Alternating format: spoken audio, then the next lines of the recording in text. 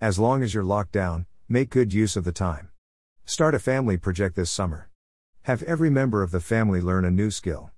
Recent studies indicate that people can learn a new skill well enough to be competent at it by an investment of 20 hours.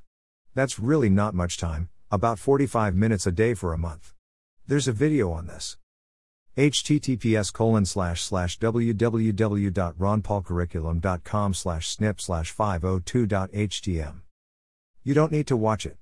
You just need to know the 4 steps of learning something new in 20 hours. The 4 steps are these. 1. Deconstruct the skill. Learn the most important elements first. 2. Learn enough to self-correct. The more you learn, the better you will become at self-correcting. 3. Remove the barriers to practice. This means get rid of distractions. 4. Practice 20 hours. Overcome the frustration barrier. Maybe this could be a family project. Learn how to create effective home videos. Here's a crucial skill: video editing. There are free video editing programs out there. Here is a brief review of 5 of them. https://www.ronpaulcurriculum.com/snip/503.htm.